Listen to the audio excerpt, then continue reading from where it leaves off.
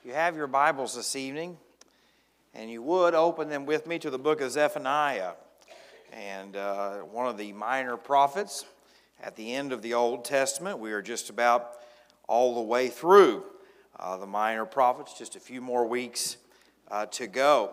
And in the book of Zephaniah, we know that Zephaniah was a prophet at one of the last high points in the southern kingdom. In the Bible, the Word of God says in Zephaniah chapter 1, telling us when his prophetic ministry was. The word of the Lord which came to Zephaniah, the son of Cushai, the son of Gedaliah, son of Amari, son of Hezekiah, in the days of Josiah, the son of Ammon, king of Judah. If you would like to flip over to 2 Kings with me, chapter 22, or it will be on the screen behind me, we see about the reign of Josiah. Josiah's father was an evil and wicked man. Josiah's grandfather was an evil and wicked man. And the southern kingdom had had over 5 to 6 decades of idolatrous, wicked leaders. And Josiah comes to the throne, and you will see here in chapter 22, verse 1, Josiah was 8 years old when he became king. And he reigned 31 years in Jerusalem. His mother's name was Jedidiah, and the daughter of Abadai of Boskoth. And he did what was right in the sight of the Lord, and walked in all the ways of his father David. He did not turn aside to the right hand or to the left. Josiah's reign was, if you are looking down below that in your Bible, we're not going to read it for the sake of time tonight, was when the book of the law was found. Now, most of us cannot imagine what it would be like to not have the written copy of God's Word in every room in our house, on every device, in every corner that you could possibly. In our house, we have Bibles everywhere, more than we probably should even have. We probably ought to send them to some foreign country or place that there aren't any, but we have every kind of Bible you could ever want. But in this day and age, the nation had forgotten about God. They had forgotten about the true way of doing things, and they were just going through the motions. They were doing what they'd always done, and the priests were offering sacrifices to God, but yet they were also worshiping Baal and the pagan gods. I think this is interesting because most likely Zephaniah's ministry would have started at the beginning of King Josiah's reign. And when King Josiah is told that the book of the law has been found, and when they began to read it in verse 11, if you have your copy of God's Word with you, now it happened when the king heard the words of the book of the law that he tore his clothes. And I've been asking myself, how would this 8-year boy who has grown up in a pagan culture, in a pagan kingdom, where would have he heard something that would have stirred up in him? That's probably God's Word. There's no probably to it. It is God's Word. And I am guessing because Zephaniah was a relative of Josiah, I'm guessing that he has been preaching this message, that he probably said something like, wait a second, I've heard something like this from who? Zephaniah. And it gives me great hope because even in the midst of a pagan culture, a pagan family, the Word of God being proclaimed plants the seeds. It implants it in the heart. And Josiah hears the Word of God, the Word of the law, the first 5 books of the Old Testament, and he probably says, wait a second, I've got a crazy older uncle that's been talking about the same thing, preaching the same message that we need to repent, that we need to return, we need to get right with the Lord, or judgment is coming. We don't know what part of the law he would have read, but if it could have been something like from the book of Deuteronomy, where if you'll obey my commandments and you'll follow my statutes, I'll be your God, I'll bless you. Because when we come to the book of Zephaniah, we see the same message. This message that God has for the southern kingdom. And if you're taking notes tonight, and I hope that you will, we see in chapter 1 here the judgment of God on Israel. Now, I want to say this tonight because as we read through the Old Testament, it is important to know But the Jewish people were God's chosen people. The promises of Genesis and all of the Old Testament books was applicable to them. The correction, the curses, the judgment of God was directed to them. And just because we now are the church and we are so privileged, I do not believe that Israel got all the correcting and the judgment and we get all of the promises. I believe that God has a purpose and a plan for Israel. And when you read this book, we see here in chapter 1 the judgment of God on Israel. Starting in verses 2 and 3, just for the sake of time tonight, we'll read, "I will utterly consume everything from the face of the land, says the Lord. I will consume man and beast. I will consume the birds of the heavens, the fish of the sea, and the stumbling blocks along with the wicked. I will cut off man from the face of the land, says the Lord." And you can read the rest of this chapter and look at how in detail God is going to bring judgment on this group of people. But really, I thought it was kind of mute because he literally says in verse 2, "I will utterly consume everything." And then he goes to list the everything. And so while it's beneficial and you should read it just for the sake of time, just put in your mind that God is going to bring judgment on every aspect of their life. From where they get their food, to where they live, to how they make their income. Everything that involves their life, God says, judgment is coming. And this is the message that I believe Josiah would have heard as he is growing up, especially after he becomes king and the wicked influence of his father and grandfather is gone. Zephaniah is here proclaiming the word of the Lord, that judgment is coming to Judah. Now that might mean something to Josiah because he is the king of the southern kingdom. He is the king of Judah, of all Israel that is left. And so if you have been hearing a man preach that judgment is coming, the judgment of God is coming. Someone finds the book of the law and whatever they read, he says, "I've heard that message before. What should I do?" And we see here in that book of 2 Kings that he followed after the Lord. He did exactly what God had said to him. And so tonight as we look at this, what brought the judgment of God on Israel? Idolatry, wickedness, sin. But even in the midst of all that heartbreak, I want to show you in Zephaniah chapter 2. Zephaniah chapter 2, we see the Lord offers mercy to His people. The Lord offers mercy to His people. Here in verses 1 through 3. "Gather yourselves together. Yes, gather together, O undesirable nation." And that one for undesirable means shameless. "But the decree is issued, before the decree is issued, or the day passes like chaff, before the Lord's fierce anger comes upon you, before the day of the Lord's anger comes upon you. Seek the Lord, all you meek of the earth, who have upheld His justice. Shall seek righteousness, seek humility. It may be that you will be hidden in the day of the Lord's anger." What he is telling them is judgment's coming, but repent. The Bible, when you read through the Old Testament, you will always see the corrective hand of God. Judgment's coming, judgment's coming, judgment's coming. But what you will never not see is God telling them, repent. Repent. You saw it in the story of Jonah as he preached to the city of Nineveh. You can read it throughout the Old Testament prophets and the Old Testament judges. Over and over again, God tells them that your sin will have consequences. But we see here that God says, "I will be merciful if you will seek mercy." Friends, tonight I believe this is one of the greatest messages that we have for the world that we are living in.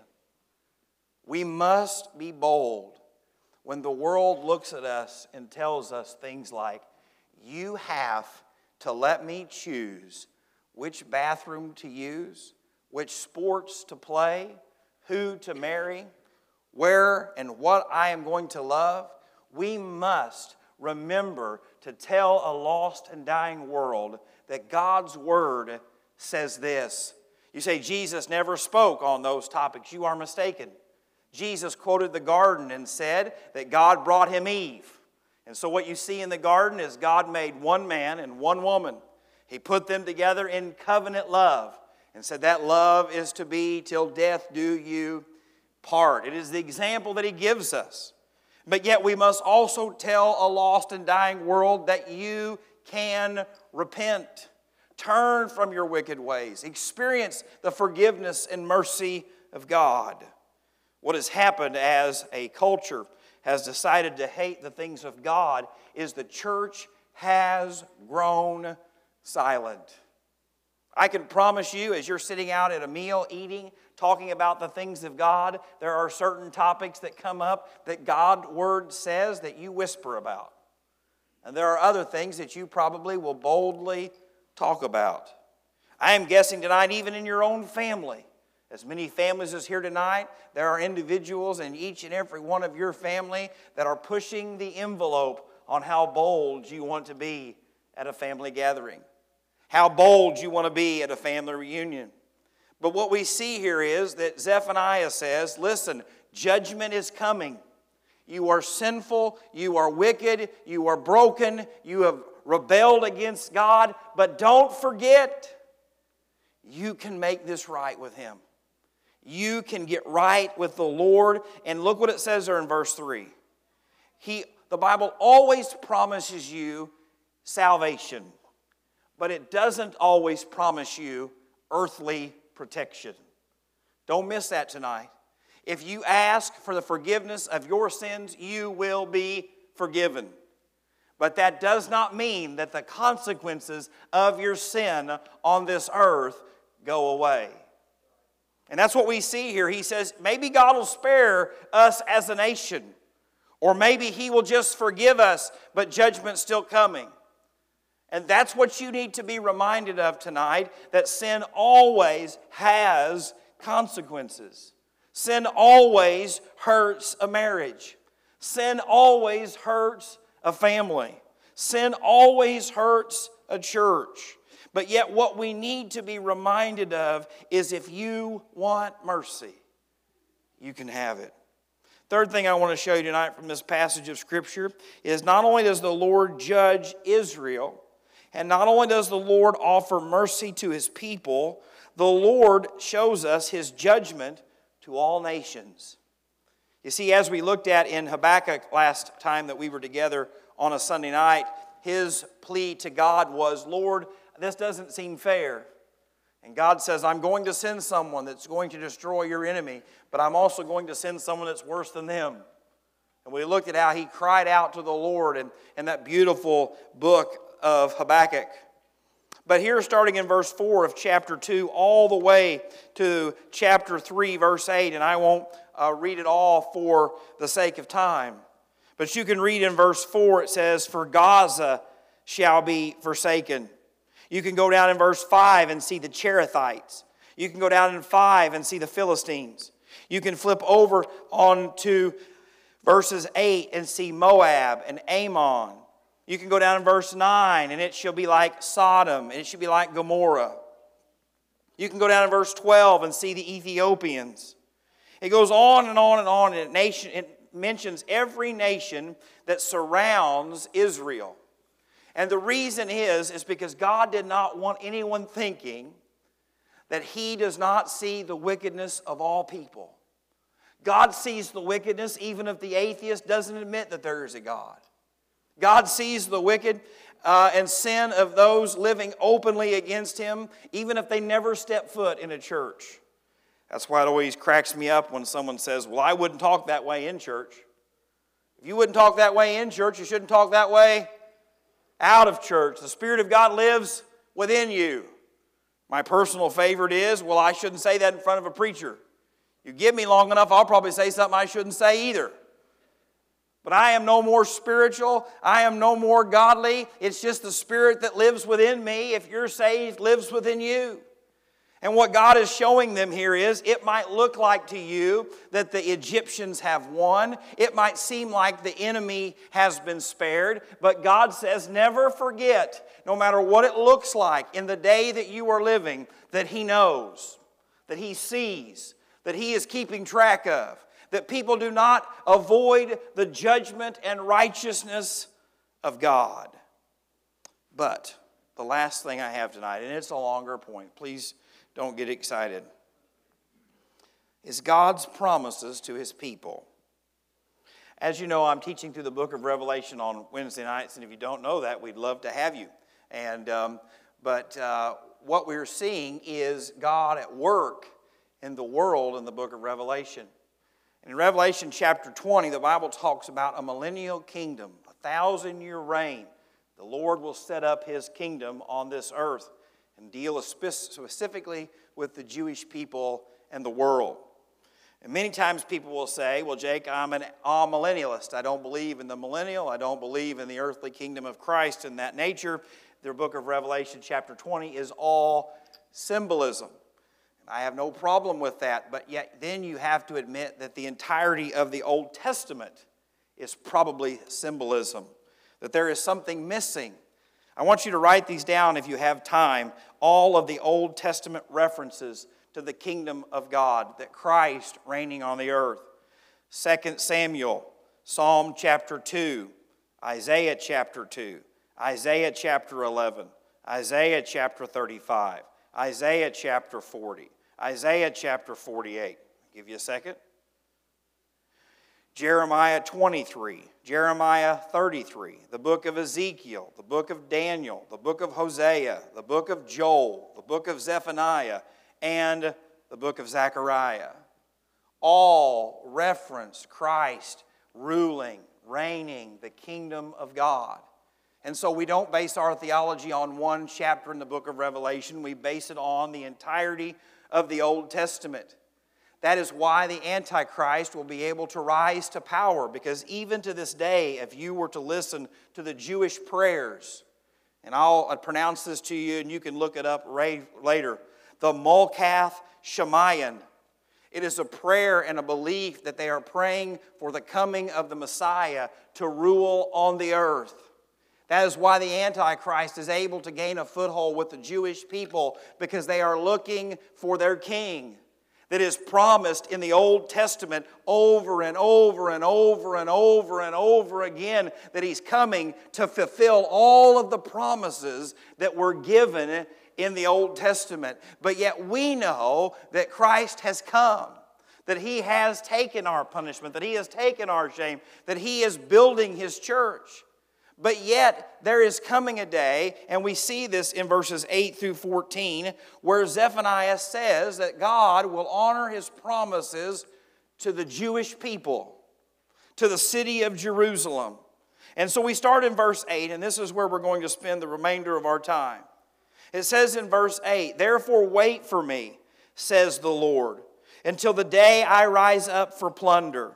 My determination is to gather the nations to my assembly of kingdoms, to pour on them my indignation, all my fierce anger. All the earth shall be devoured with the fire of my jealousy. Then I will restore to the people a pure language, that I may call on the name of the Lord, to serve Him with one accord. From beyond the rivers of Ethiopia, my worshipers, the daughter of my dispersed ones, shall bring my offering. In that day you shall not be ashamed for any of your deeds." Stop right there. We know that that cannot have been fulfilled because the Jewish people are still rejecting the Messiah. They are still believing and worshiping in a system that is, according to the New Testament, not enough. "In which you transgress against me, for then I will take away from your midst those who rejoice in your pride, and you shall no longer be haughty in my holy mountain. I will leave you in your midst a meek and humble people, and they shall trust in the name of the Lord. A remnant of Israel shall do no unrighteousness and speak no lies." Even after the Jewish people came back after the captivity of Babylon, even after the nation of Israel has been returning up until this very day, this cannot be applied. They are still sinners. They are still in need of a Savior. The Bible says, for all have sinned and fall short of the glory of God. And so the only possible response to this, when the people of God have no unrighteousness, is when the redeemed of the Lord worship and reign with Him during the millennial kingdom. It goes on and says, nor shall a deceitful tongue be found in their mouth. That would say today that the Jewish people or the church, if you believe these promises apply to the church, have no sin. And I've been here long enough and been a believer long enough and been a person long enough to know that I am still struggling with sin. For they shall feed their flocks and lie down, and no one shall make them afraid. If you know anything about the nation of Israel tonight, you know that they literally have built an iron dome to protect themselves from the constant threat of the world around them. For a small piece of property that holds no value at all, from an earthly standpoint, the world is always watching. The world is always fighting over. There is always disagreements. And why is that? I think I'd be fighting over someplace beautiful like Florida, somewhere wonderful like the mountains. But this small piece of land in the middle of all of the Islamic world is the focus of almost everything that you ever see. And it starts in verse 14 again. This song of celebration for when the King is reigning. Sing, O daughter of Zion. Shout, O Israel. Be glad and rejoice with all of your heart, O daughter of Jerusalem. The Lord has taken away your judgment. He has cast out your enemy. The King of Israel, the Lord, is in your midst. You shall see disaster no more. If these promises are fulfilled in the New Testament church, then we should believe what Joel tells us, that there is no problems, that your best life is now. You shouldn't expect loss and heartache and betrayal, because why? No disaster will come. Everything's great. Everything's perfect. And if you were to look around the world tonight, you would see that that is not true. It goes on in verse 16, it says, in that day it shall be said to Jerusalem, do not fear. Zion, let not your hands be weak. The Lord your God is in your midst. That's twice in 3 verses that statement's been made. The mighty one will save. He will rejoice over you with gladness. He will quiet you with His love. He will rejoice over you with singing. I will gather those who sorrow over the appointed assembly, who are among you, to whom its reproach is a burden. Behold, at that time I will deal with all who afflict you. I will save the lame and gather those who were driven out. I will appoint them for praise and fame in every land where they were put to shame. At that time I will bring you back, even at the time I gather you. For I will give you fame and praise, and don't miss this, among all the peoples of the earth, when I return your captives before your eyes, says the Lord. When you read that, it's pretty obvious how amazing, how powerful, how special, how glorious this day is going to be. But friends, this is not what we have seen in human history. It's not even what we see today. And so when we read a text like this, how does this unfold?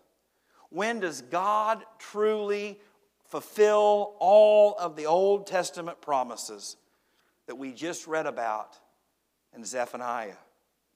Well, if you would like to, you can flip over to Revelation chapter 20 with me. Revelation chapter 20, I want you to listen to how it is described. Then I saw an angel coming down from heaven, having the keys to the bottomless pit and a great chain in his head.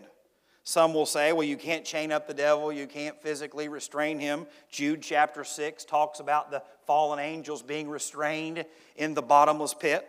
It's not an unbiblical concept. He laid hold of the dragon, the serpent of old, who is the devil and Satan, and bound him for 1,000 years. And he cast him into the bottomless pit and shut him up and sat a seal on him.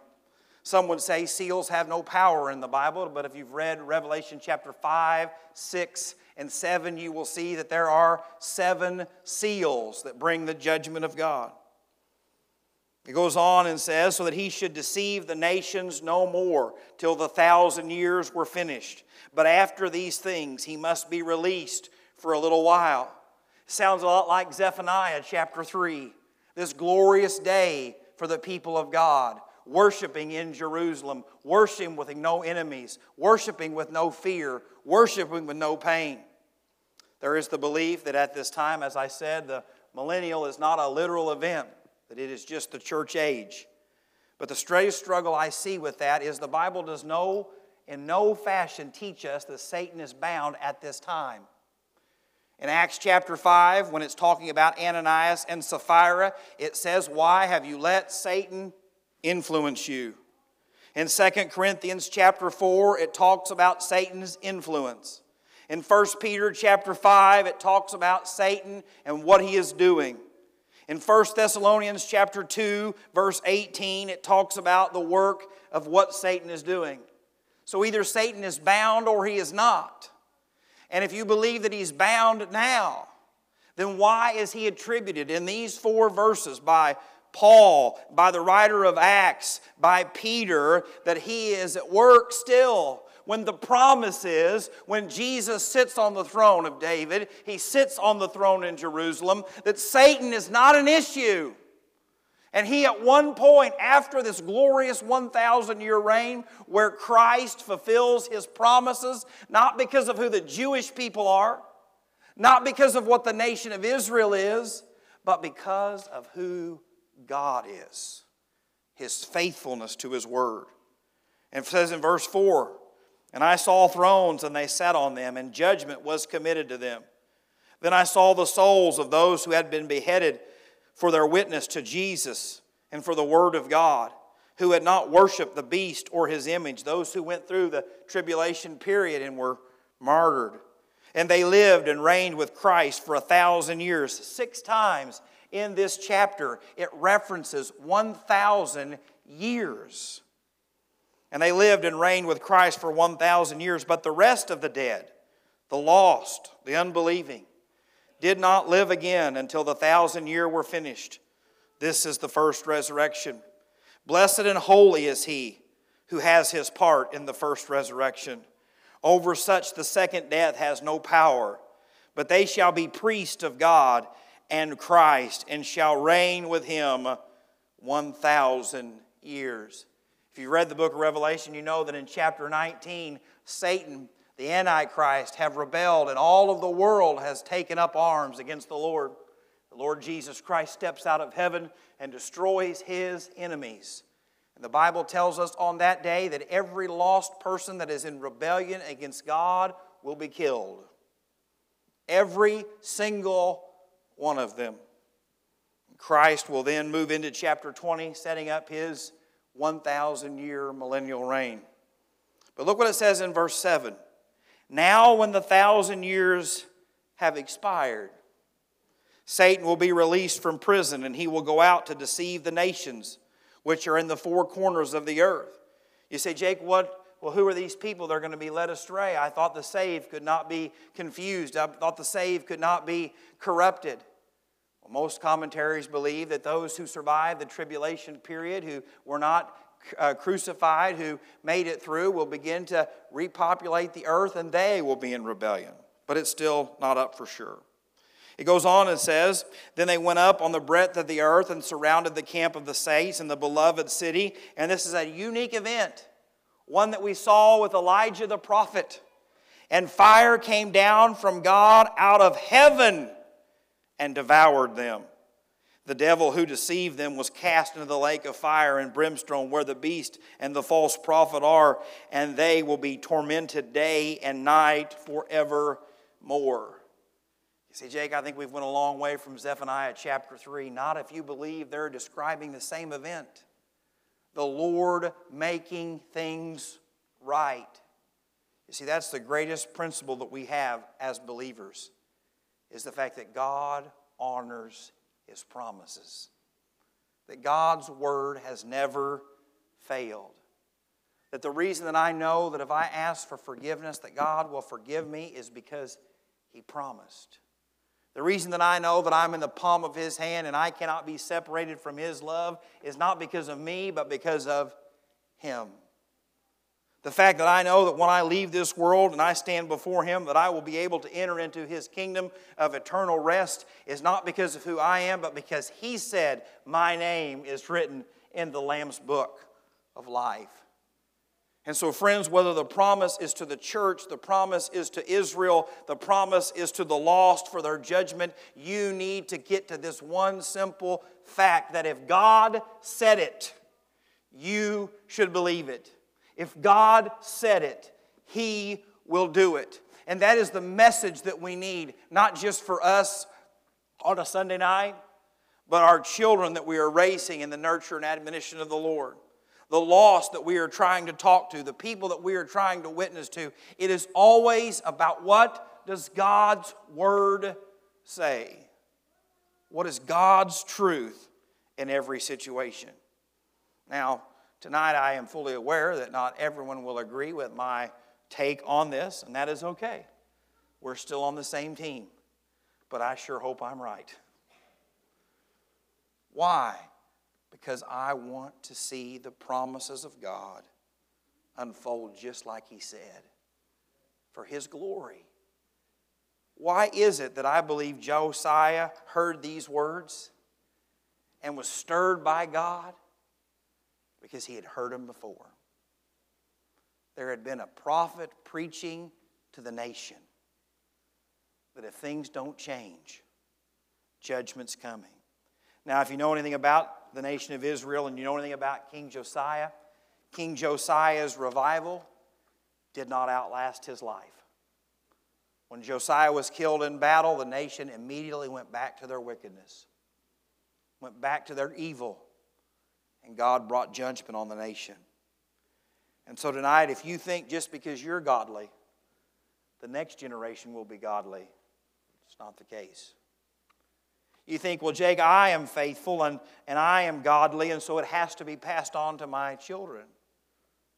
It doesn't. What does it take for the people of God to influence the next generation?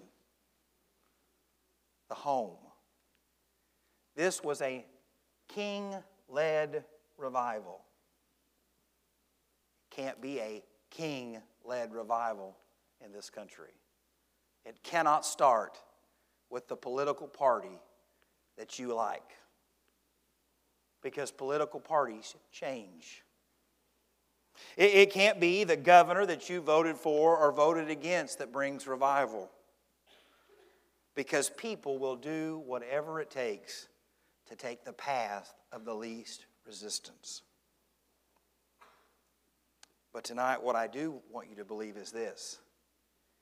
If revival starts in you and in your home, if you teach it to your children, not because the government tells you to, not because a political leader tells you to, but because you repent and you want to see God work in your home, that's where it starts. That's how it goes from one generation to the next. When you and I are the people of God in our homes, in our workplaces, with our nieces and nephews, with our grandchildren, when God truly gets a hold of us and we believe His promises. So tonight, what is my challenge to you? I don't really know. As I've studied this for the last 3 or 4 weeks, all I have thought to myself is, Lord, how can I impact my children? I have no desire to run to be governor. I have no desire to run to be president, run for Congress, or any high office that this land might hold. But what I do have a desire to do is lead my children to the Lord. To have a marriage that when they look for a husband someday, as terrible and as expensive as that's going to be, that they would look for a man like their father. And that be a good thing, not a bad thing. And so tonight, my challenge to you is, as an individual, repent. Make sure that you are right with the Lord tonight. And whatever you're going through, whether good, bad, the ups or downs, trust His promises, knowing that He will be faithful to them until the very end. And what does that mean for you tonight if you're here and you're lost? You say, oh, Jake, this crowd of Sunday night people, there ain't no lost people here. You don't know that. But tonight, the Bible says that you are a sinner, that you have broken the law of God and rebelled against Him. But He loves you. He came and died on the cross for you, was buried and rose again. And tonight, as the conviction of the Holy Spirit is dealing with you, if you will repent of your sins, that means admit to God that you are a sinner, that you are willing to turn from them. You believe what the Bible says about Jesus and will confess Him as the Lord and Savior of your life. He will save you. And that is a promise from God's Word. Father, we thank you so much tonight for your Word, for your promises. Lord, thank you for giving us the privilege to look at how you've dealt with your people. Lord, as wicked and as rebellious and as stubborn as they were, Lord, yet you have been faithful. Lord, we thank you as your church, as we have seen you at work in it. Lord, you have grafted us in, as the Bible tells us. Lord, while we were on the outside, disobedient rebels, that you have made a way for us to be saved. And so tonight, Lord, we pray that you would continue to work in all nations and all people groups. But Lord, I do pray for the nation of Israel, for the Jewish people, Lord, that are trusting in other things, but yet need you. Father, I pray that you would help this church to have a desire to reach the lost, no matter the background, no matter the ethnicity, that all people, Lord, need you and your forgiveness. And Lord, we ask it all in the precious name of Jesus. Amen.